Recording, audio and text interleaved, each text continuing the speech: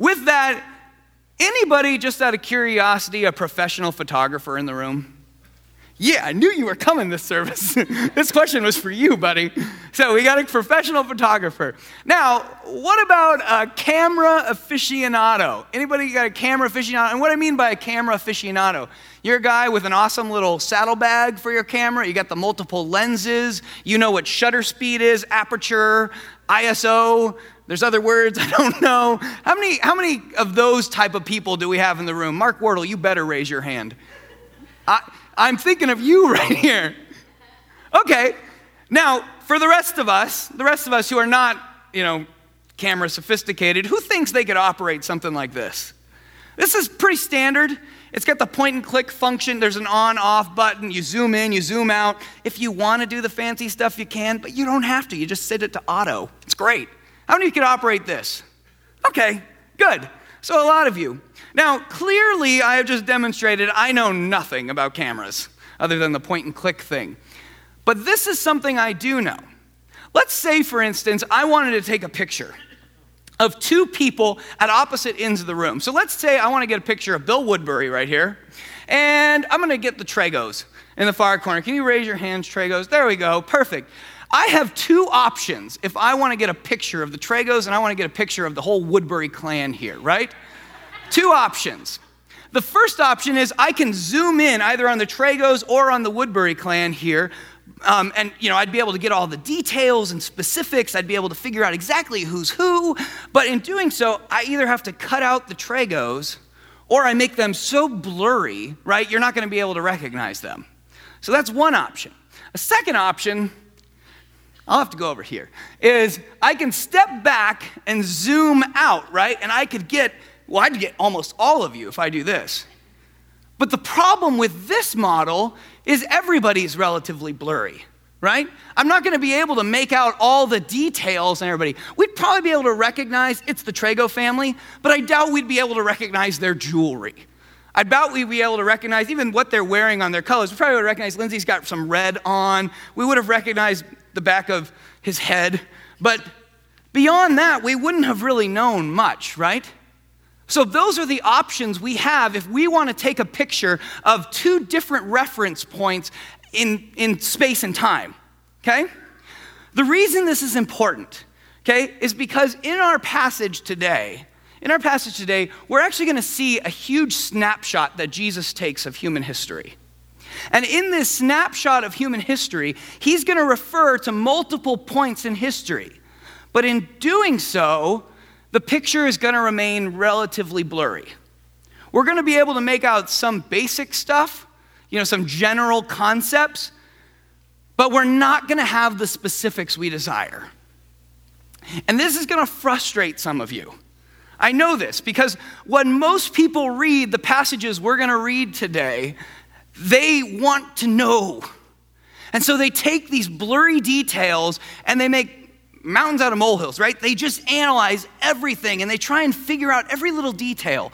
But that's not the point. Instead, what we're going to see when we read these things is we've got to take in the big picture that was intended for us. And this big picture that Jesus communicates to us is not to tell us what's going to happen at the end of the world, okay? There will be details in there, but they're not specifics. His main point for telling us this is to tell us how we are to live in light of what's going to come at us. What we're going to see is he's basically telling us we need to hold the line as the charging army comes. He recognizes it's not going to be beautiful, but it's going to be painful, but we can hold the line. So, and this is really the image I get. If you follow our staff devotionals at all, they're on the podcast. Every week we post them. We meet here 8:30 every morning, Monday to Thursday. You're welcome to join us anytime, but those podcasts are actually uploaded to the internet every day. Well, that said, a few weeks ago, maybe a month or two ago, I had this passage that came up as a part of our random devotional, and the image that came to mind as I was reading this was perfect for Father's Day, okay? Just perfect. How many of you have ever seen Braveheart? The movie Braveheart, right? And the reason I bring this up is because any men's retreat I have ever gone on has shown Braveheart. I don't know what it is, but men are drawn to this movie, and specifically this scene. There's this one scene where William Wallace, played by Mel Gibson, rides up on his horse, okay? He's got this awesome, long, luscious hair flowing.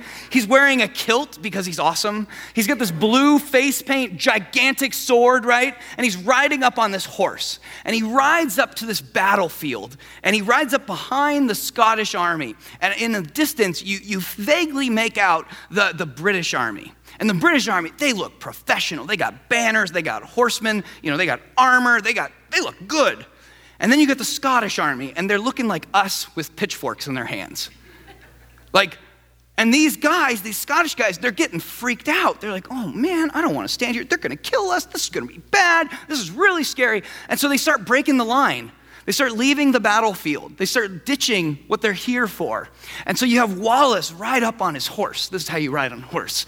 And he rides up on the horse and he goes, guys, I know this is going to be bad. And so he's riding back and forth. I know this is going to be bad. And I know this isn't going to be beautiful. This is going to be painful. This is going to get tough. But here's the thing. We got no other option. We got to hold the line. You can't run. You can't give in. You can't phone it in. You got to hold the line and stand here. The difference between the Wallace analogy and the analogy that Jesus is giving us is Jesus doesn't just say, I want you to hold the line. Jesus tells us what's going to happen afterwards. And as we read this, we're going to be confronted with the reality that Jesus is going to go, hey, it's not going to be pretty. It's going to be painful. And I recognize it's going to be scary and overwhelming. But know this. God has not forgotten you. God is still in absolute control. And 3, in the end, God wins. Your job is to hold the line until that happens. And that's what we're going to wrestle with today. What does that look like? So with that, we're actually in the last chapter of Mark for us today. If you remember, we skipped Mark 14 to 16. We actually did that during Holy Week. And so this is going to be our last chapter in Mark. Pastor Chris will finish it up next week. But we're in Mark 13. Just to kind of catch you up in the book where we're at, this is the part where Jesus and his disciples are leaving the temple. We've spent the last, 5 or 6 weeks wrestling with or chewing on what Jesus taught in the passage or in the temple.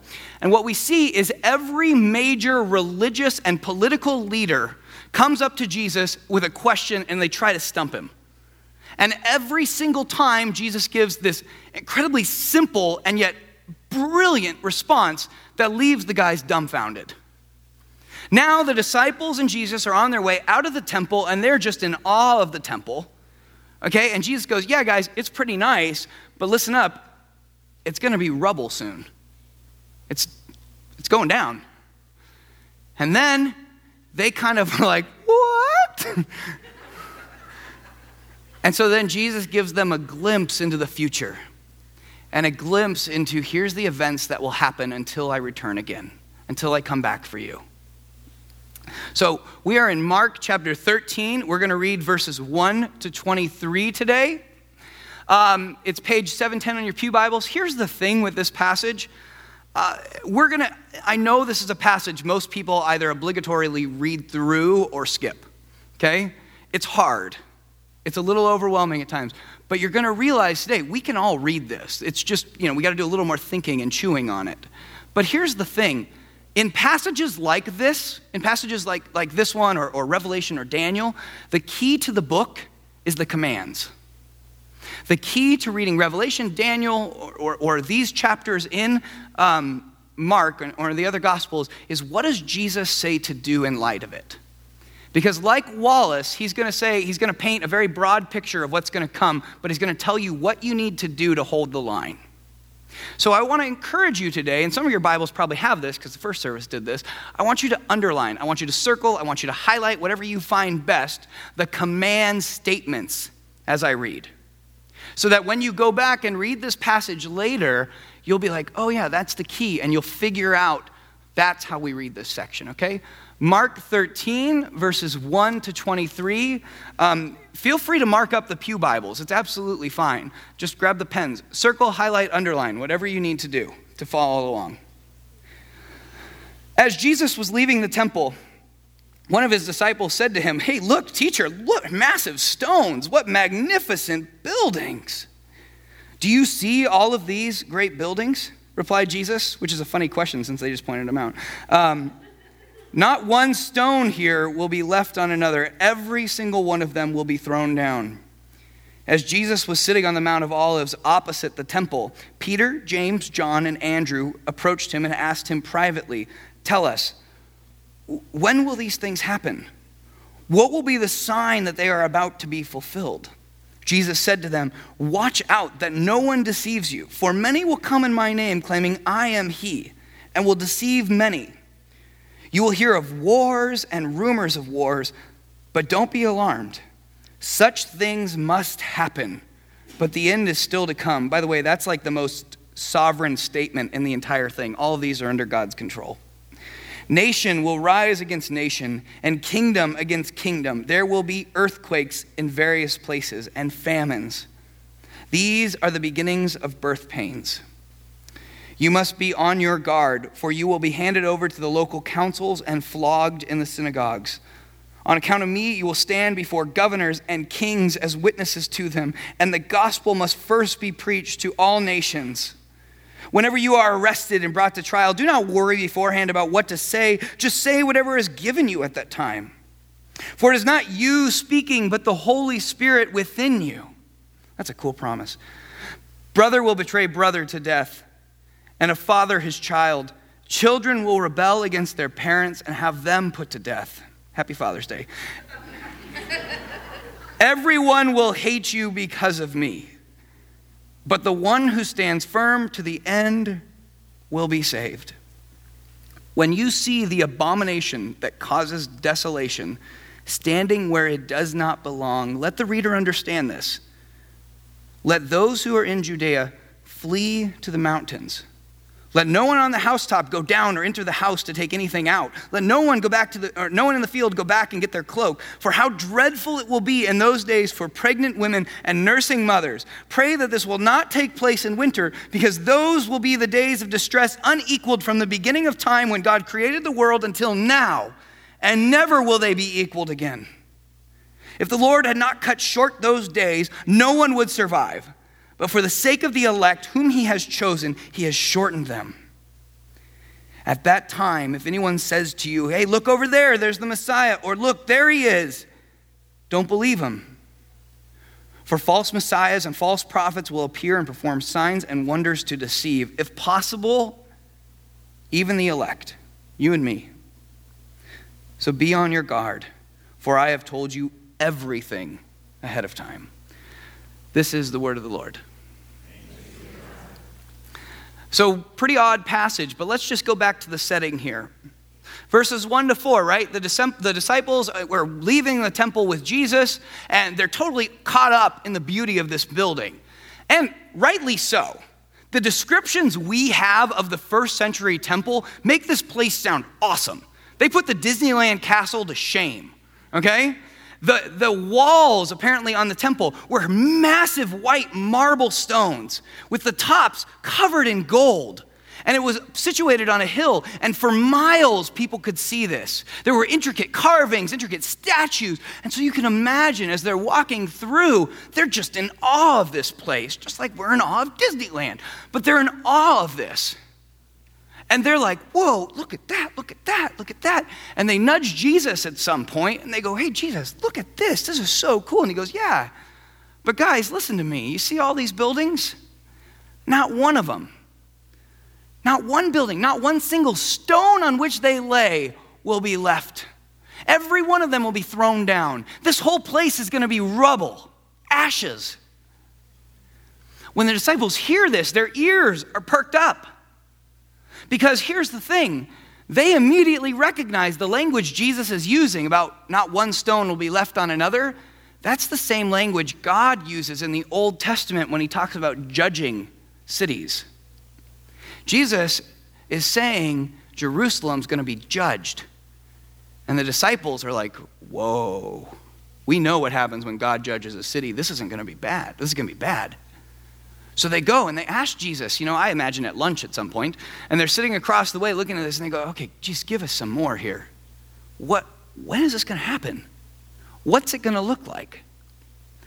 I think embedded in their question is this assumption that they have, and frankly, it's one that we all have. It's this idea that somehow if they could just know a little more about it, if they could just have all the facts and all the details, they would somehow lessen the blow of the judgment. It wouldn't be as crushing to them, right? They would know it's coming. It's like knowing the diagnosis and what's going to happen to you. And they thought, that would be better, Jesus, just let us know everything that's coming on. We'll have this under our control. They thought somehow if they had this knowledge, they would be above it. They would be superior to it. They would domesticate it. Right? It wouldn't be as powerful. It wouldn't be as strange. It wouldn't be as awkward. It wouldn't be as scary. And I think these are the exact same things we have when we read Revelation, when we read the book of Daniel, when we skim the minor prophets. It's confusing. It's a little intriguing. But most of all, it freaks us out. And so we have one of two approaches that we typically take, and I'll show you which one I usually do. The first one is we put on our very best ostrich costume, and we shove our head into the ground, and we pretend, no, don't tell me, I don't want to hear about it, I don't want to read it, right? I don't want to talk about the end times, I don't want to know anything about it, and so we skip Daniel. We skip Revelation, or we obligatorily read it. Like, I got to get through it because it's on my Bible reading plan. But it's miserable to do so. And we never take the time to really chew on it. That's one approach. The second approach is the complete opposite side, and you've probably seen books on this stuff, right? Where people become so hyper-fixated on all the blurry details that they develop these complex strings of eschatology, these complex strings of what's going to happen in the end times, right? And so they write books on it, and they're like, the blood moons are coming, right? This is the new one right now, because every 6 months we're going to have a blood moon. The blood moons are coming. Oh, God is judging us. Get out, run for the hills. And they start scrambling. Or they develop these books or RFID chips. They're being developed and implanted in our hands. That's the mark of the beast. And people do these weird stuff where they develop these crazy theories. And here's the thing. People have been doing this for thousands of years. And guess what? They're all wrong. As far as I understand it, this is not the end yet. Could happen right now. Could happen tomorrow. But Jesus has not returned yet. And so those are the two approaches people typically take when they approach books like Revelation and Daniel and all these ones. And they either stick their head in the ground, they ignore it, or they become so fixated on the details. But here's the thing. When we read what Jesus does here in this little apocalypse that he gives us, you're going to recognize that's not the point. Neither approach is appropriate. The way we're supposed to approach apocalyptic literature and the way we're supposed to approach Daniel, Revelation, all those ones, is we're supposed to do it with sober judgment. Okay? We're supposed to go in recognizing, we're going to get some blurry details, and that's okay. That's okay. We're not going to know everything. We're not going to know exactly who it is, what it is, when it is. But what we are going to see is we're going to see how are we supposed to live in light of this. And more importantly, we're going to recognize that passages like this, passages in Revelation, they're beautiful passages that are meant to give us hope, that are meant to encourage us to remain faithful, to hold the line, because God has not forgotten us. God is still in control, and God wins in the end. That's how we approach these other books. So today, what I want to do with you is we're just going to kind of walk through the passages, okay? What you're going to see is this. Jesus is going to talk about different institutions people often put their faith in. Different institutions, be it your family, your wealth, your job, your country, your possessions, whatever it is. And he's going to talk about every single one of those institutions will fail you on some level. The only thing you can put your faith in is me. Me and me alone. All the other ones will let you down, and you cannot compromise your faith and have me and something else. It's me or nothing. The other things aren't bad, but they will let you down. I'm your foundation. Cling to the truths of my word. That's what we're going to see. So as we go through this, if you have not circle, highlighted, or underlined, do it as we go, okay? Do it as you go. And we're just going to read the first 9 verses here. Verse 5, here we go. Jesus said to them, watch out. Here you go, there's your first word. Watch out, the command. That no one deceives you. For many will come in my name, claiming I am he, and will deceive many. You will hear of wars and rumors of wars, but do not be alarmed. Such things must happen, but the end is still to come. Nation will rise against nation and kingdom against kingdom. There will be earthquakes in various places, and there will be famines. For these are the beginnings of birth pains. Many people will come. I think what this is talking about, and this makes a lot of sense to me, is different people are going to continue to try and tempt you to follow them over Christ. Different people are going to come and say, hey, I'll be your savior. Put your trust in me. I will take care of you. This could be a political figure, right? I will save America. I will save the world. I will do this. This could be a religious guy. This could be a pastor. Oh, I'll tell you how to get to heaven. Just follow my ways. Listen to me. Ignore this. Listen to me. Different people are going to show up. This could also be our families that distract us so much away from the gospel. We dump everything into our kids, everything into our spouse, that we totally ignore Jesus. And he's saying, watch out for those things. They're not necessarily bad. Politicians aren't bad, religious leaders aren't bad, your family's far from bad. But watch out where you put in your trust. And then there will be wars and rumors of wars and things like this. This is getting at the political crisis. If you are continuing to bank all of your hopes on America, you're screwed. I'm sorry if that's offensive, I realized it after I said it. You are. Because every country will spiral out of control. Every country will fail on some level. Every political party will let you down. Just look around us. Wars, rumors of wars, they're going on all over. Just turn on the news. Are we going back to Iraq? You know what I'm saying? It's all in the air. Wars, rumors of wars, it will continue to spiral. These are the beginnings of birth pains. It's like when Jesus died, we entered labor. And this is one heck of a labor. 2,000 years going, we're still getting contractions. We're still seeing them repeat over and over and over. Here's the core to the book, or to the passage. You must be on your guard. You will be handed over to local councils and flogged in the synagogues. On account of me, you will stand before governors and kings as witnesses to them. For the gospel must first be preached to all the nations. Whenever you are arrested and brought to trial, do not worry beforehand about what to say. Just say whatever is given you at the time, for it is not you speaking, but the Holy Spirit within you. Brother will betray brother to death, and a father his children. Children will rebel against their parents and have them put to death. Everyone will hate you because of me, but the one who stands firm to the end will be saved.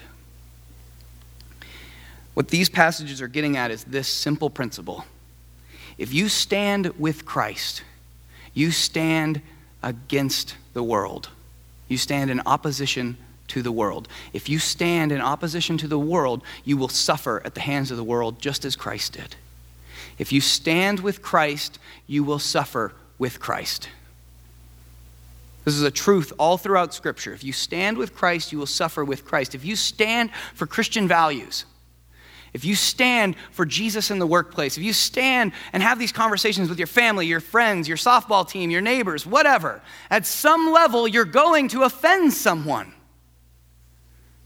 Because their views, their worldview is completely opposite of yours. And frankly, this is highly offensive. Highly offensive to somebody. The gospel is an offensive message.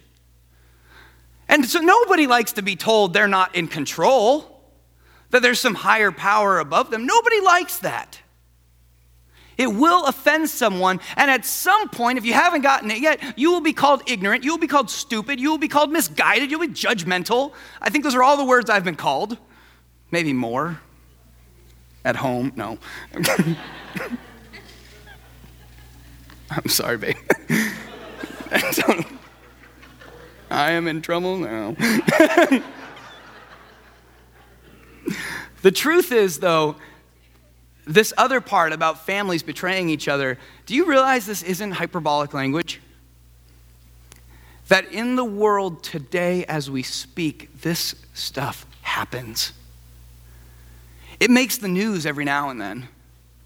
A guy who was turned over by his family because they were so afraid of, being found out that, and they didn't want their whole family killed, so they betrayed the dad. They betrayed the kids for coming to Christ.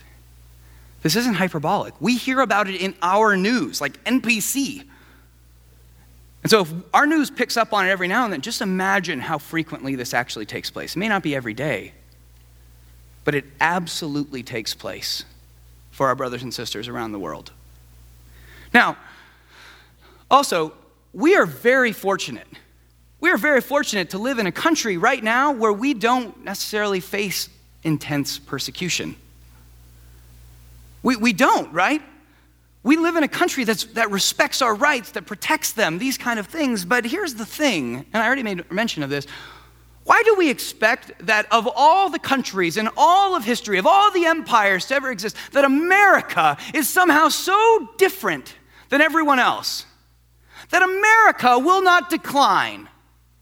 That we're so surprised when America throws out its Christian values that it was founded on? That America passes laws that are clearly against Scripture. Why are we surprised by this? He told us. He told us that if we stand with him, we suffer with him. If we stand with him, we stand in opposition to the world. He told us it was going to happen. Look at verse 13. Everyone will hate you because of me. Verse 9. You will be handed over to local councils and flogged in the synagogues. On account of me, you will stand before governors and kings as witnesses to them. Here's the thing, ladies and gentlemen, and this is the beginning of my rant, and I will put my soapbox away later. Here's my rant. Your job, our job, it's not a you or me thing. This is our job as Christians, is not to be so fixated on the decline of Christianity in America. Our job is not to be the whiners, the complainers, the arguers, the hate fear-mongerers that too often we are. That's not our role. Jesus told us this was gonna happen. Stop acting surprised. Stop acting surprised that we don't have prayer in our classrooms. Stop acting surprised that, the government allows satanic statues next to Christian statues. Stop being surprised. Stop being surprised when you find out, 10 Commandments aren't allowed in our buildings anymore, or that America is somehow not the same as Christianity, that America is pro-abortion, that America is totally cool with gay marriage. Don't act surprised. He told you it was going to happen. And yet Christians, we do this so often, we act so, oh my gosh, I didn't see this coming, how horrible. Terrible things are happening. Oh, the world is ending. It's awful. And we're fear-mongerers. We spread the complaining and the whining around more than almost anybody else. Woe is us. That is not our job. That is not our job. Our job is to stand before kings and governors, all people, so that the gospel may be preached to all nations. Our job is to be the beacon of hope in this world, not the beacon of fear. Our job is to share the gospel at all costs. So practically, let's just get real practical here. Real practical, and yes, practical and ideal may be contradictory terms, but I know I've got an idealistic vision here. But here's the thing. Do you know that 1.2 something million abortions occur in America every year? 1.2 million abortions. If you've had an abortion, I want to be very clear on this. I'm not bashing you at all. I hope you hear me in this, and I hope my words are steeped with grace. But it breaks my heart to hear that 1.2 million children have been aborted. What breaks my heart even more is the way the Christian community has treated the abortion community.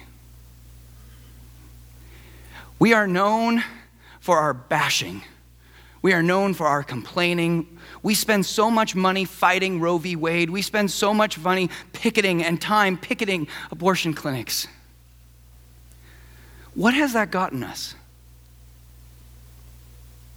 It seems foolhardy to me. We continue to do the same things over and over and expect different results. Stupid. Insane. So what would what would it look like to bring hope to the abortion community? Again, here's my idealistic vision. Right now, it's pretty much understandable that it's seen by America as a selfless act on some level, maybe selfish, so somewhat, to have an abortion because, you don't want to have that child be raised. I'm really terrible at articulating the other side. I apologize for that today. But it's seen for the most part as selfless. Imagine, though, if the church stepped up and offered to adopt every single child instead of allowing them to be aborted. There's a statistic out there that's really fascinating, that if one family out of every 3 churches in America adopted a child, just one family out of every 3 churches, if one family did this, there would be no need for a foster care system in America. That's crazy. That's crazy. Imagine if the churches started to take all their time, resources, and energy that they take into picketing and bashing the other side and said, we're going to put that into our budgets as a byline. And so if you come to us and you say, hey, we want to adopt, we want to help you as a church. We'll help you with the legal fees. We'll help you with all the other stuff that you have to do. Or, you know what, we can't help you on that, but we'll help you with babysitting. We'll help you with diaper care. You know what, I've got a great counselor because I know non-biological children is going to cause a lot of problems here sometimes. We'll help you. You're willing to do it, we're willing to partner with you. Imagine how that would change the conversation in America. Just on this subject, if instead of fear-mongering, if instead of bashing, if instead of whining and complaining, we brought hope to this one situation. Imagine how that would change everything. Hope is what the world needs to hear from us. The gospel, that in our brokenness, that in this screwed up world we live in, God has not given up on us. God is still in control, and in the end, God wins. Our job is to hold the line until he returns. Our job is to reflect him to others, to love our neighbors as ourselves, to love him, to love ourselves. That is our job. He will do the rest. Just imagine if we shared that message over all the other ones. Now I take my soapbox and set it over there. I know it's idealistic, but man, that's more hopeful to me than what we're doing right now. That's the gospel. All right. The second section here, verses 14 to 23, I'm just going to summarize them really quick. If you remember at the beginning of the sermon, I told you Jesus is going to take a snapshot of history where he refers to multiple points in history, okay? And he does so very vaguely. But one of the vague things he uses is this phrase, the abomination that causes desolation. Really awesome title. I mean, if I start playing video games again, I'm going to use that as my name. The abomination that causes desolation. You'd fear me. That title is actually a phrase that comes out of Daniel, prophecies of Daniel. Jesus is reaching back about 500 years. The majority of people in Jesus' day, and even still today, scholars would agree to this, the abomination was at least in some way, shape, or form partially fulfilled around the year 167 BC. What happened in that year is this evil Greek emperor rode into town. He stormed the temple. He erected a statue of Zeus in the temple.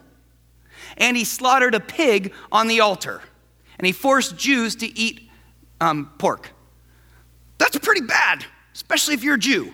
That's like the most offensive you can get. So Jews of Jesus' day all recognized Daniel was talking about that event. Jesus is now saying those two events, Daniel's prophecy and the event in 167, those were only a foretaste of what's to come. They only foreshadowed it.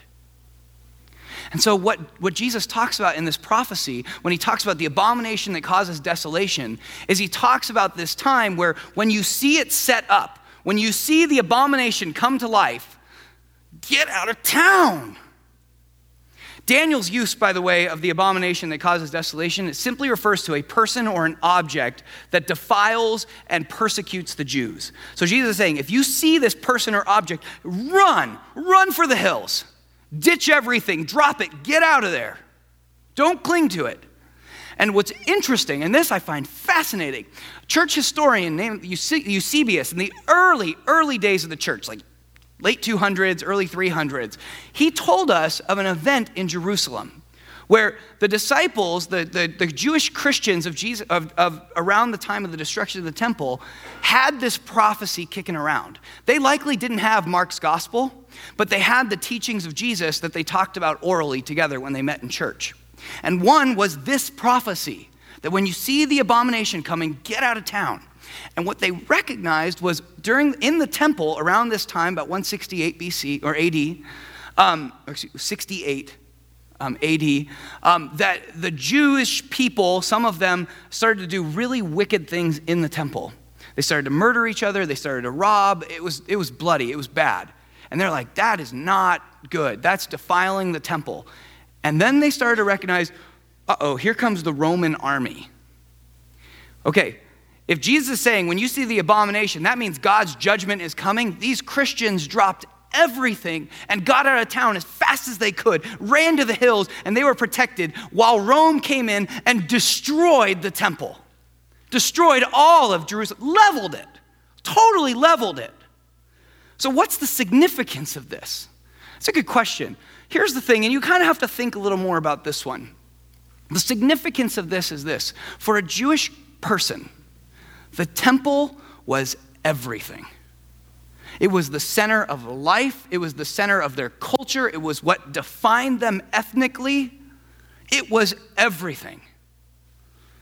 And it's why in the Jewish war, the battle for Jerusalem was so horrific. The Jews fought valiantly against the Romans. Bloody massacres, streets covered in blood, we're told, inches deep in blood. Disgusting. The Jews fought so hard for the temple, but not the Christian Jews. The Jewish Christians, having this passage, recognized they could only put their faith in Jesus. And therefore, Jesus said, get out of town. They trusted Jesus. They didn't put their faith in Jesus and the temple. They didn't put their faith in Jesus and their possessions. They didn't put their faith in Jesus and their job. They ditched and left all of those institutions and took to the hills. Nothing was more important than Jesus for them. And because of that, they were saved. What we have to wrestle with is, what is our temple? We just saw that different things will let us down, right? Families will betray us, jobs, nations, temples, church buildings, everything will fail us on some level. Our responsibility is to hold the line. Our responsibility is in the midst of this chaos that's coming at us to hold the line, to remain faithful to Christ, to trust that God has not given up on us, that God has not forgotten us, and that God is still in absolute control. Here's the thing. All these prophecies I've already talked about, we may not fully experience here in America, and thankfully, or thank God for that. I don't know that I would like it very much. But our brothers and sisters around the world are facing this daily. Just think about the news. Just turn on. You got the Nigerian schoolgirls forced to become Muslims. And now you got this new ISIS movement, right? Running into Iraq and taking over all the cities that we had, enforcing Sharia law, both in Syria and in Iraq. Our brothers and sisters, Christian brothers and sisters, are facing severe persecution as we speak. The only thing that gives them hope is passages like this. The fact that they can know that God has not forgotten them. The fact that they can know that God, despite whatever it may seem, is still in control. And that in the end, as long as they continue to hold the line, God wins. Their job is to share the gospel with everyone they come into contact with. To share the hope of Christ, to be a beacon of light in their communities. That said, many of us still face very difficult situations that absolutely tempt us to walk away from our faith, to throw in the towel or to compromise it, put our faith in Jesus and something else. For instance, you get called into your boss's office and he goes, "Hey, you're done. We're letting you go. Get out of here." And you're like, "Wait, I got a mortgage to pay. I got all these different things." Or you get the eviction notice. Or worse, you're sitting in a hospital room across from your child as they suffer. And you wonder, what the heck is going on, God? What are you doing?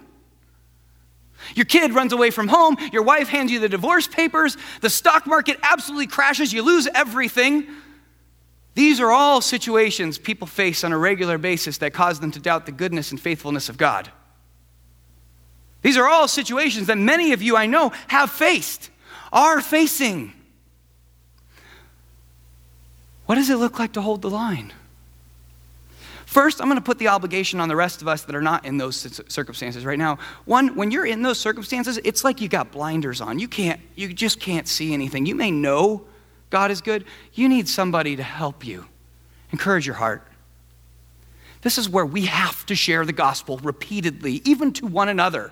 Hey man, God's in control. God's got this. Press into the promises of Scripture. Cling to Him. But for the rest of us, we cannot allow Satan to convince us. We can't allow the fear of oppression from the world to prevent us from doing the one thing Jesus wants us to do, to be the beacon of hope in this world, to share the gospel at all costs. Because here's the thing, you may not realize this. I know some of us think, work's here, church here, family's here, and the three shall never meet. But here's the thing, you have coworkers who are putting all of their trust in different institutions, be it their wealth, their family, their jobs, whatever. And at some point, on some level, the floor will drop out. You have to be the beacon of hope in there because nobody else will. You are the one who can point them to God. You are the one who can remind them, and hear me on this, and I want you to agree, if you do at the end, that God is still in control, that God has not forgotten them, that in the end, God wins. All we have to do is hold the line and wait for Him. Amen? I feel like you're all going to agree with me as I say this, but can we just admit, come, Lord Jesus, come.